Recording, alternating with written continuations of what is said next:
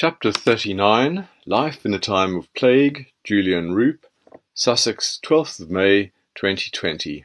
The virus is here to stay. The official death toll in the UK from coronavirus today stands at 40,496, according to official figures, with almost 10,000 care home residents now having died from the virus. But in fact the total figure is closer to 50,000, according to a variety of organisations analysing the death count. And the government's message is stay alert. Oh, that Boris and his chums had stayed alert when they held the lives of the 50,000 dead in their hands 3 months ago. 8 million people with underlying health conditions should be exempted from plans to get the country back to work and normal life, according to scientists who warn that easing lockdown too quickly could propel the COVID-19 death toll to 73,000 this year. About 80% of the population have little to fear from a return to work, but 20% are vulnerable because they have one or more common conditions such as diabetes, obesity, and heart problems, say researchers from the University College London UCL in a Lancet study published on Wednesday. Once in a while, I hear a voice on the radio, usually a scientist, never a politician, who makes sense of it all, who gives real, brutal truths.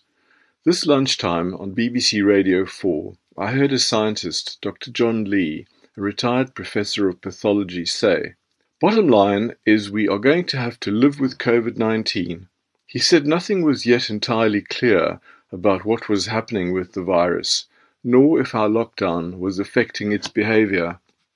Results from many countries with more or less stringent lockdowns were showing much the same sort of results. The R issue was so beset with statistical issues it was not reliable." He said that Sweden's approach may prove in the long run to have been the most sensible. All epidemiology modelling for the behaviour of the pandemic was more akin to weather forecasting than laboratory science, and we know how often the weather forecasters get that wrong. We have to ask ourselves, would we be willing to suffer this kind of dramatic change to our lives based on long-term weather forecasting? Because that is essentially what we are doing with this virus. Currently, scientists are saying that just 5% of the population have been infected with the virus, and to achieve herd immunity, that figure needs to be close to 70%. So this is going to be a very long haul. Governments are casting around for a way to map us out of lockdown, and some, like the UK government, have settled on the R number as the way to go. But because it is based on changing variables, like how infectious the disease is, its value is limited. What the lockdown has done is to flatten the curve of the initial spike and help the NHS to build up extra capacity. Unless we turn ourselves into a North Korea and keep the population locked down forever, the virus is going to spread again. What we should be doing, like Sweden, is finding a sustainable way to live with this virus. We should not go into panic mode and stay stuck indoors waiting for the sky to fall on our heads, only coming out when we think it has passed, only then for the virus to start spreading again. We have certainly bought ourselves some time by lockdown, in which we have a better prepared NHS, a better understanding of the virus and supportive treatments, but we are going to have to learn to live with the virus, according to this professor. So, as I listen, I understand one thing. We see through a glass darkly. We don't understand much. We are blind, and we are fumbling our way gingerly out of a pitch-black room into a new world in which lurks the coronavirus crocodile. God help us all. And Boris is at the helm. Rishi Sunak, the Chancellor, is getting to seem like the good guy in all this mayhem. The UK's scheme to pay wages of workers on leave because of coronavirus will be extended to October. He has said that the government-backed workers and companies going into the lockdown would support them coming out. Mr. Sunak confirmed that employees will continue to receive 80% of their monthly wages, up to £2,500. But he said the government will ask companies to start sharing the cost of the scheme from August. Some 7.5 million workers are now covered by the scheme, up from 6.3 million last week. Mr. Sunak said, "I'm extending the scheme because I won't give up on the people who rely on it. Our message today is simple. We stood behind Britain's workers and businesses as we came into this crisis, and we will stand behind them as we come through the other side."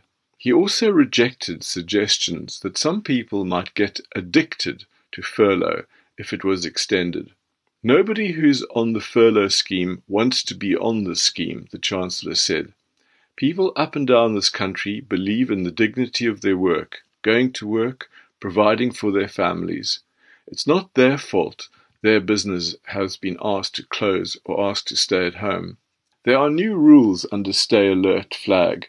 People in England are allowed to spend more time outdoors, for example, to have a picnic in the park, provided they observe social distancing. They can also exercise as much as they wish and play certain non-contact sports like golf, tennis or basketball with one other person from outside their household. However, they are still unable to use areas like playgrounds and outdoor gyms, where there is a higher risk of close contact and touching surfaces. People in England are free to drive as far as they like to outdoor open spaces, but they should not travel to Wales, Scotland or Northern Ireland, or stay anywhere else overnight, including at a second home. I spend the whole day outside, writing in the garden, typing this book, and also doing work for clients. After supper, Jan has a Zoom meeting with local Buddhists. I watch TV for a while. Ray Donovan again. At 9 p.m. I go outside and walk up the lane in the dark and say a quiet prayer for Kirsten, my lost nephew, whose anniversary this is, and for his parents. We are surrounded by the statistics of the dead. What is one life in the midst of all of this? But our experience of Kirsten's death and the pain of his loss fills the number 1 to bursting point. So I have some idea how 40,000 to 50,000 families are feeling tonight. Their loved ones may add to the statistics, but for them, he or she meant the world, and they will be experiencing the agony of disbelief, of waiting for the front door to open, and to once more see the beloved face come in. Each time the door opens, they will look up to see if it is not the lost one returned. That is how it is. The pandemic is delivering death on an industrial scale.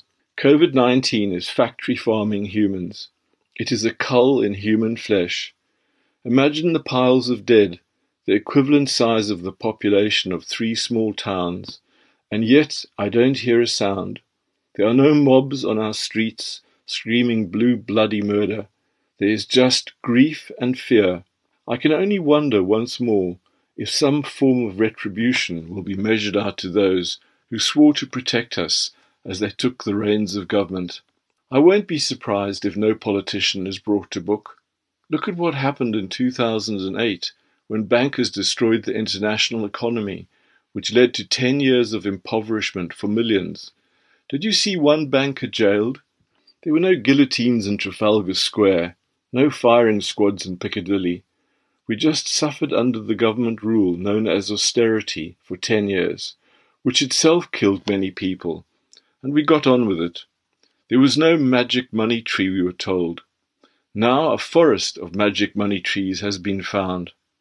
What will it take to rouse this country? What will England say when England finally speaks?